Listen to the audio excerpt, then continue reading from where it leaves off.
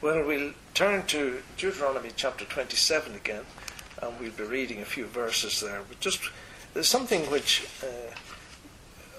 is worth maybe thinking about for a moment. We constantly say that there will be a one-world church, and we can see evidences of this all the time these days.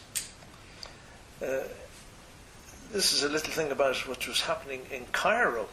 Exorcisms and alleged apparitions of the Virgin Mary are occurring in Cairo, in two of the city's poorest neighbourhoods, and the two phenomena are drawing in throngs of the faithful, mostly Christian Copts, Coptic Christians, but also Muslims. And this is what we've been saying. There will be a one-world church. You'll say, how on earth will the Muslims and the Catholics and others all join together? But you know, we have said it so often that the Catholic Catechism says that either Allah or Jehovah will be man's judge on the last day, and they are one and the same person. But this most recent event is the one which occurred last Friday in the El Warak neighbourhood located in the Giza area. The Egyptian Gazette reports that many claim to have personally witnessed the Virgin Mary on the roof of St. Michael's Church with her arms opening in their direction, while the smell of incense and a flock of doves surrounded the area. This event allegedly occurred at least twice, but a church appointee was unable to capture it on his video. And they're expecting the Pope of the Coptic Church, he's in America at the moment, and he's going to come back because he's going to set up a committee that will look into these alleged apparitions and decide on how now the sizable amount of money offered by the faithful should be dispersed. It's interesting to note that even Muslims worship the Virgin Mary insofar as she's the mother of the prophet Jesus. They regard Jesus as a prophet. And I was noticing that some of these terrorist organizations in Palestine are now claiming that Jesus and Mary were Palestinians who were persecuted, like they are being persecuted in these days. There's a book which has been written, and it just shows you the truth. It says, this is a book about revealing Mary through papal encyclicals. That's these letters which the popes write to the faithful on occasions. The truth never changes, it says, but is revealed through time to a greater degree until the point at which it is fully known. Such is the role of Mary through salvation history, as revealed in 12 different papal encyclicals that have been used with permission from Libreria Editrice Vaticana, and comprise the highly acclaimed Mary, Ever Virgin, Full of Grace, a study of papal encyclicals on Mary. And it goes right back to the Leo the 13th encyclical as a starting point for the worship of Mary, going right up to the present day. And what it's saying is that in each of these encyclicals, there's a little bit more and a little bit more about Mary's role in salvation through Mary, until it comes to the final one, which is now the one which Pope John Paul in 1987, he produced one, Mary as the Redemption Mother. And this girl says in her book, Mary's role in salvation, and examines why now is a pivotal time in human history to recognize Mary as mediatrix and as the perfect way to Christ. It's all happening. They are producing a little bit more and a little bit more, and each time putting Mary further and further into the role of the main mediator to Christ for salvation. Right, let's look for a moment at Deuteronomy chapter 27, and we'll read a slightly longer reading today from verse 11. And Moses charged the people the same day, saying, These shall stand upon Mount Gerizim to bless the people when ye are come over Jordan. These are the tribes, Simeon and Levi and Judah and Issachar and Joseph and Benjamin. And these shall stand upon Mount Ebal to curse. The tribes were Reuben, Gad, and Asher, and Zebulun, and Dan, and Naphtali. And the Levites shall speak, and say unto all the people of Israel with a loud voice, Cursed be the man that maketh any graven or molten image, an abomination unto the Lord, the work of the hands of the craftsman, and putteth it in a secret place. And all the people shall answer and say, Amen. Cursed be he that setteth light by his father or his mother, and all the people shall say, Amen. Cursed be he that removeth his neighbour's landmark, and all the people shall say, Amen. Cursed be he that maketh the blind to wander out of the way, and all the people shall say, Amen. Cursed be he that perverteth judgment of a stranger, fatherless and widow, and all the people shall say, Amen. Cursed be he that lieth with his father's wife, because he uncovereth his father's skirt, and all the people shall say, Amen. Cursed be he that lieth with any manner of beast, and all the people shall say, Amen.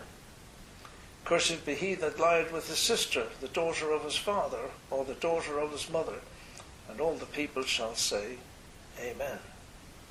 Cursed be he that lieth with his mother-in-law, and all the people shall say, Amen. Cursed be he that smiteth his neighbour secretly, and all the people shall say, Amen. Cursed be he that taketh reward to slay an innocent person, and all the people shall say, Amen. Cursed be he that confirmeth not all the words of the law to do them, and all the people shall say, Amen. We come to the next stage of this chapter 27. When they had passed over Jordan, had erected the stone-plastered wall upon which all the words of the law were to be plainly written, the uncut stone altar had been built and sacrifices offered thereon, then followed a time of rejoicing and eating. After this amazing scene and this event was to take place.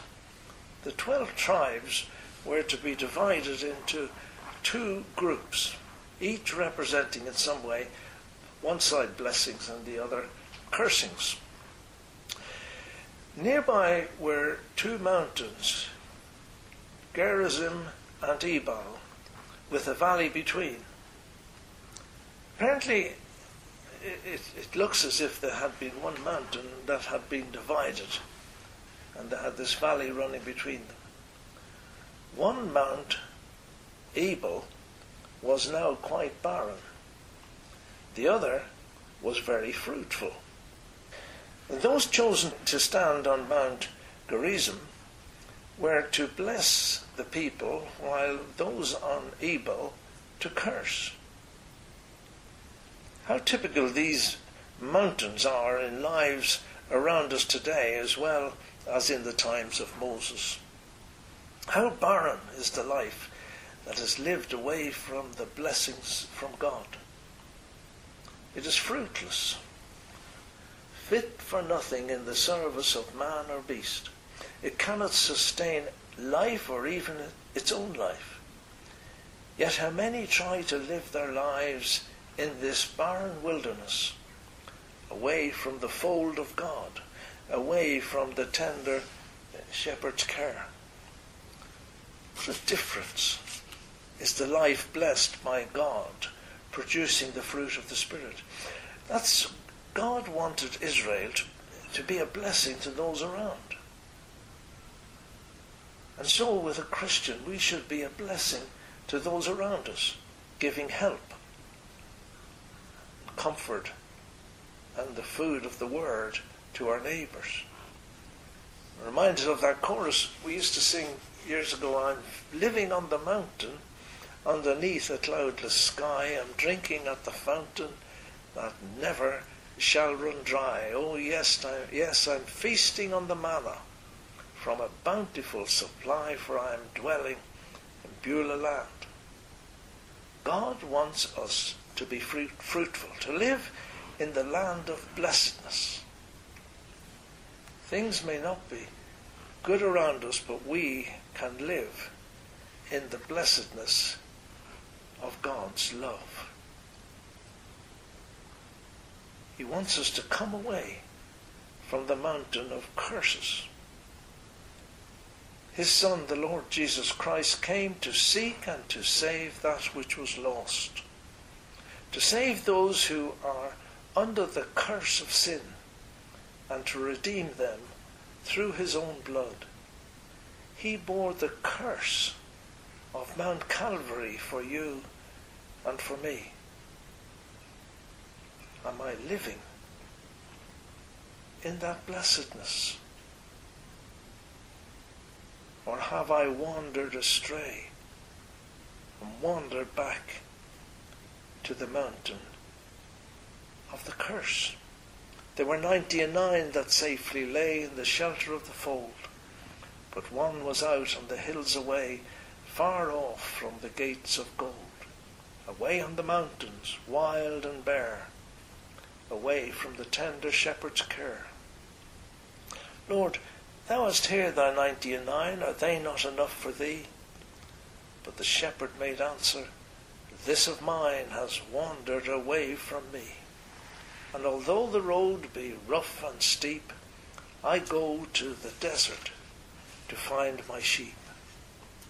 But none of the ransomed ever knew how deep were the waters crossed, or how dark was the night that the Lord passed through ere he found his sheep that was lost. Out in the desert he heard its cry, sick and helpless, and ready to die. Lord, whence are those blood drops all the way that mark out the mountain's track?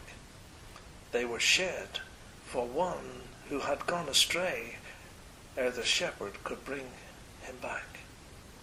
Lord, whence are thy hands so rent and torn? They are pierced tonight by many a thorn. And all through the mountains, thunder riven, and up from the rocky steep, there rose a cry to the gate of heaven, rejoice, I have found my sheep. And the angels echoed around the throne, rejoice, for the Lord brings back his own. He wants us to live on the mountain of blessedness. And here again we have the Levites, the priests, instructing the people in the ways of God. I want to look just at a few of these curses that were declared and that were to be declared before the children of Israel. The people all responded in agreement when these various curses were pronounced. And the people, it says, shall say, Amen. How easy it is to give lip service to the teachings of Scripture, but how difficult it is to live by them, especially if we seek to do it in our own strength. It is only through submission to the will of God, to his Spirit in our lives, that we are able to stand against the enemy by making use of the armour of God which he has supplied for this very battle. some of these laws are so relevant for us today and for the world today, even after thousands of years. So let's look at verse 15. Cursed be the man that maketh any graven or molten image, an abomination unto the Lord, the work of the hands of the craftsman, and putteth it in a secret place, and all the people shall say, Amen. Molten images, carved images, what are they? It says, an abomination unto the Lord. Today, we look around, we see graven images in churches of all types and all religions, Anglican, Roman Catholic, Greek, Russian Orthodox. We see them all around us. Graven images. We will look for a few moments at some verses in Ezekiel chapter 8. So turn for a minute to Ezekiel chapter 8, and we'll just refer to a couple of things in this. Ezekiel was caught up by God and given a vision of the errors which had crept in to the worship of God in his day. We see the abominations Israel were committing. Look at verse 14. The Lord brought him to the door of the gate of the Lord's house, which was toward the north. And behold, there sat women weeping for Tammuz. Who was this Tammuz? In almost every religion, there is a mother and child goddess. Some would say that it all leads back to the mother of Nimrod, the wife of Nimrod. Apparently, after the death of Nimrod, his adulterous wife gave birth to a child, and she claimed this child was supernaturally conceived. She taught that Tammuz, the sun, was a child god, and that he was Nimrod reborn, and that her child and herself were divine. Whether that's true or not, there is throughout all these pagan religions a Tammuz type god. Mother and child worship. Numerous monuments of Babylon show the goddess mother Semiramis with her child Tammuz in her arms. And that's been going back and going on for thousands and thousands of years. This verse also talks about secret worship of false gods by Israel. Proverbs say, stolen waters are sweet, and bread eaten in secret is pleasant. They produced these gods, Israel, and hid them away so that they could worship them in secret. But this type of worship has spread and is still rife in churches today. Verse 16. Cursed is he who thinks lightly of his father or his mother. You know, the Bible is constantly telling us to honor our fathers and mothers. Paul says that is the first commandment with a promise, that thy days may be long in the land which the Lord thy God giveth thee. Israel were not to treat this relationship to their parents lightly. It wasn't to be a light thing. Today we see all around us a trend of dishonouring and of disobedience of children to their parents. 2 Timothy 3 verse 2, for men shall be lovers of their own selves, and it goes on to say, disobedient to parents. If you want a description of today's world, look at 2 Timothy 3. The first 5 verses we just look at in a modern translation, New American Standard. But realize this, that in the last days, difficult times will come. Now, no one can doubt that we live in difficult times at present. For men, these are the signs that we're in these last times. Men will be lovers of self, lovers of money, boastful, arrogant, revilers, disobedient to parents, ungrateful, unholy, unloving, irreconcilable, malicious gossips, without self-control, brutal, haters of good, treacherous, reckless, conceited, lovers of pleasure rather than lovers of God, holding to a form of godliness, although they have denied its power.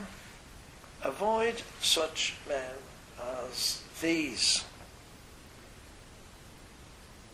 Tell me, do you not think that is an amazing description of what it is like in our world today?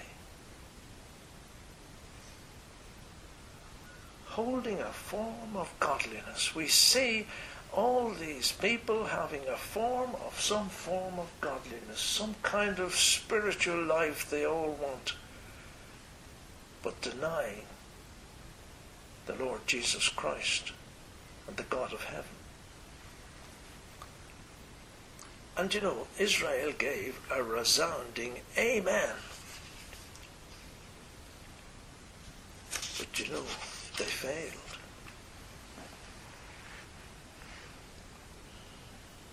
Treat their parents lightly. But also, you know, sadly, the world today treats God lightly. And God asks the question of you and me, as he did of Ezekiel. We look at everything that's happening, the abominations. Do we treat them lightly? Here's what it says. Ezekiel 8, go back to Ezekiel 8 and verse 17. Then he said unto me, Hast thou seen this, O Son of Man? Is it a light thing to the house of Judah that they commit the abominations which they commit here? For they have filled the land with violence, and have returned to provoke me to anger, and lo, they put the branch to their nose. That was a form of worship of pagan gods. They carried a laurel thing in their hand, and this was a sign they were worshipping the pagan gods. Same idea as kissing their hand to the sun.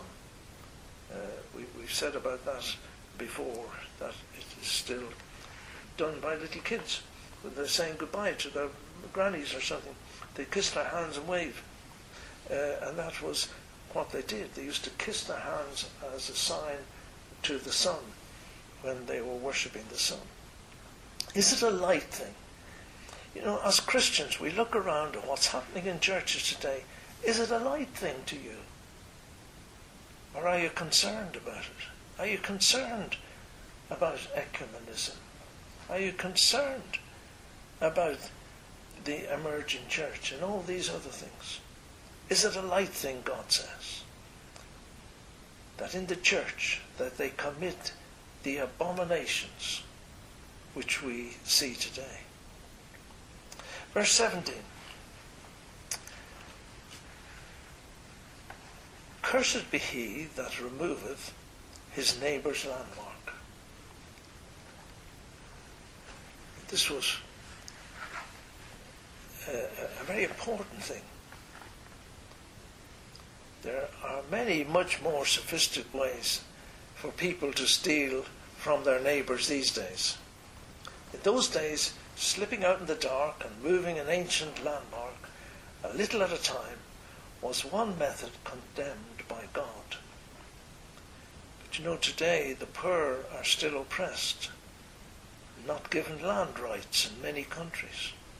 Or big business using its clout to override the smaller business until they have to close, and then they are able to move in and exploit the market when the opposition has been eliminated. We have large chemical companies going out to the third world countries, patenting local wild medical cures in order that in the future they will be able to exploit these people in the market. And all the people said, Amen. And so should we, unless we hold some shares in some of these companies. And this can be joined, I think, with the curse in verse 19. Going back to Deuteronomy and the verse 19, which says, Cursed be he that perverteth the judgment of the stranger, the fatherless, and the widow. Nowadays, we see large banking scandals. How many on low earnings have had their savings reduced, and yet they look out and they see vast bonuses being paid out by the banks, when many are unemployed as a result of their trading practices with taxpayers' money.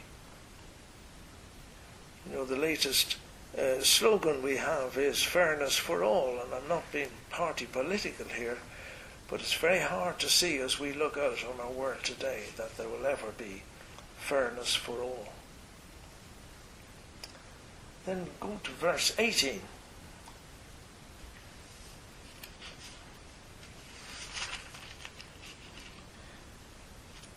Cursed be he that maketh the blind to wander out of the way, and all the people shall say, Amen. This applied to care for the disabled. We're to take advantage of those who couldn't see and make money from them.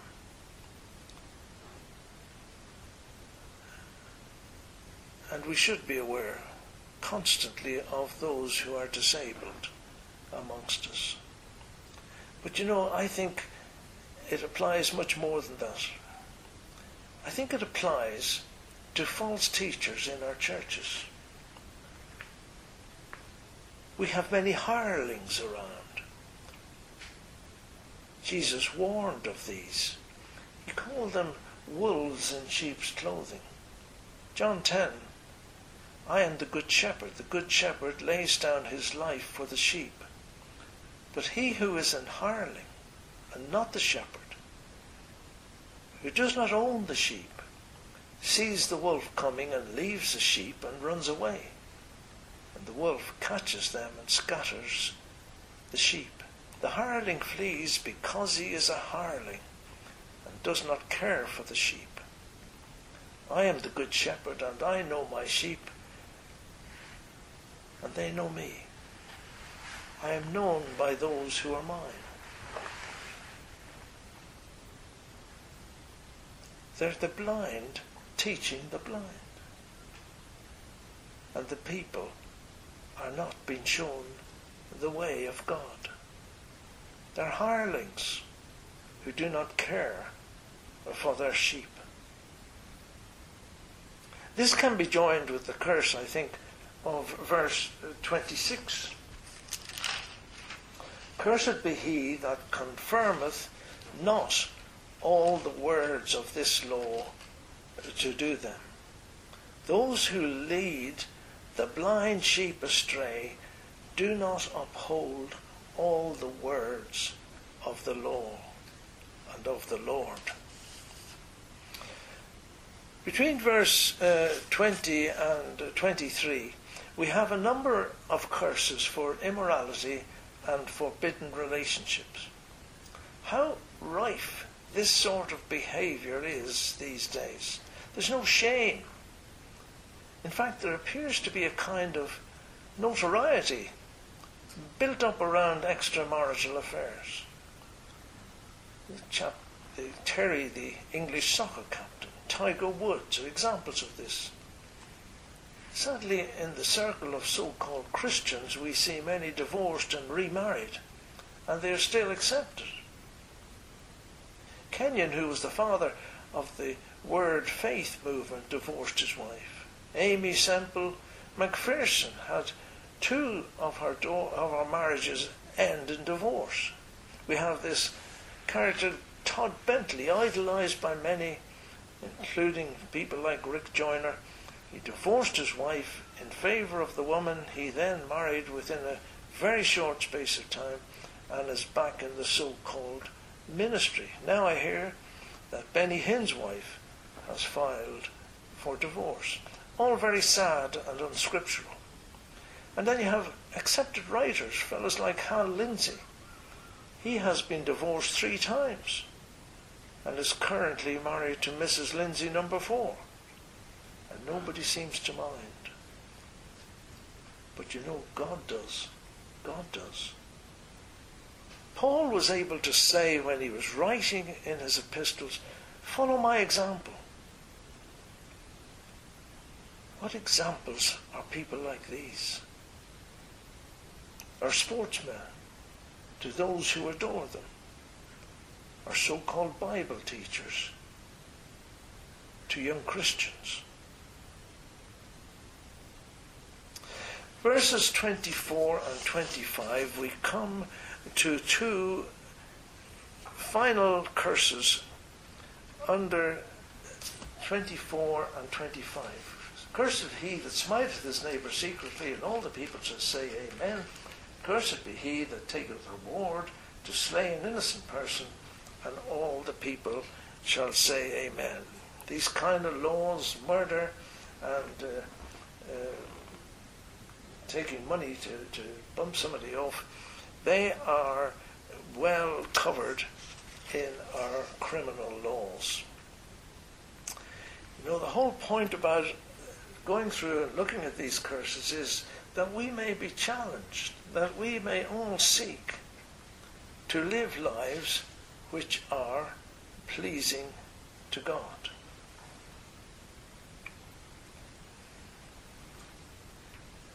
In James 1, we read what God requires of us.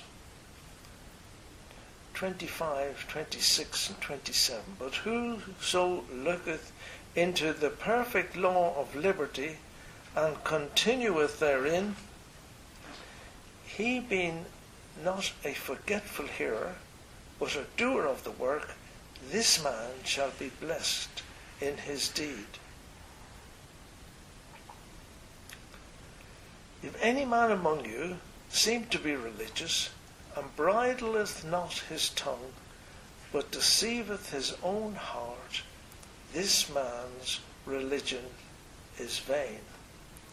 We were just talking earlier on, saying that people can deceive themselves by their own thoughts and actions. They can convince themselves that what they are doing is right.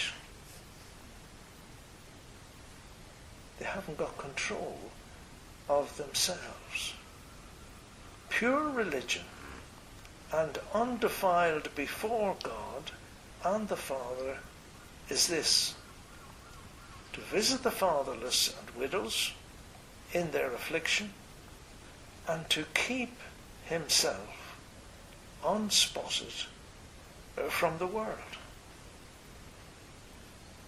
How important that is. We have to live in this world. We have to live amongst those who are antagonistic to God. We have to live in a situation where God's name is cursed day by day. We have to keep ourselves unspotted from the world.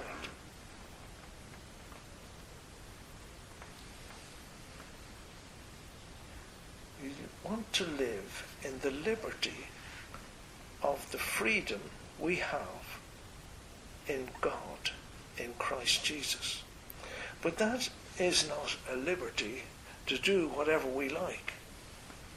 It's to live and walk by truth and faith in the doctrine and teaching of the apostles. I was thinking about this morning, and I just thought of that old hymn we used to sing. I found a friend in Jesus. He's everything to me. He's the fairest of 10,000 to my soul. The lily of the valley. In him alone I see all I need to cleanse and make me fully whole. In sorrow he's my comfort. In trouble he's my stay. He tells me every care on him to roll. He's the lily of the valley, the bright and morning star. He's the fairest of 10,000 to my soul. He all my grief has taken, and all my sorrows borne. In temptation he's my strong and mighty tower. I have all for him forsaken, and all my idols torn from my heart, and now he keeps me by his power. Though all the world forsake me, and Satan tempt me sore, through Jesus I shall safely reach the goal. He's the lily of the valley, the bright and morning star. He's the fairest of 10,000 to my soul. He will never, never leave me, nor yet forsake me here. While I live by faith and do his blessed will, a wall of fire about me, I've nothing now to fear. From his manna he my hungry soul shall fill.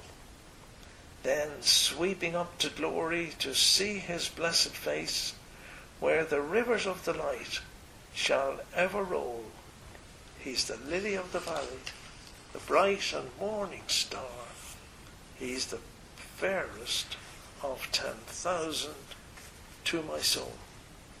What was the first curse? To remove all the idols, the graven images, which were an abomination. Look what that verse said there again. He all my grief has taken, and all my sorrows borne. In temptation he's my strong and mighty tower. I have all for him forsaken. I have all for him forsaken, and all my idols torn from my heart, and now he keeps me by his power.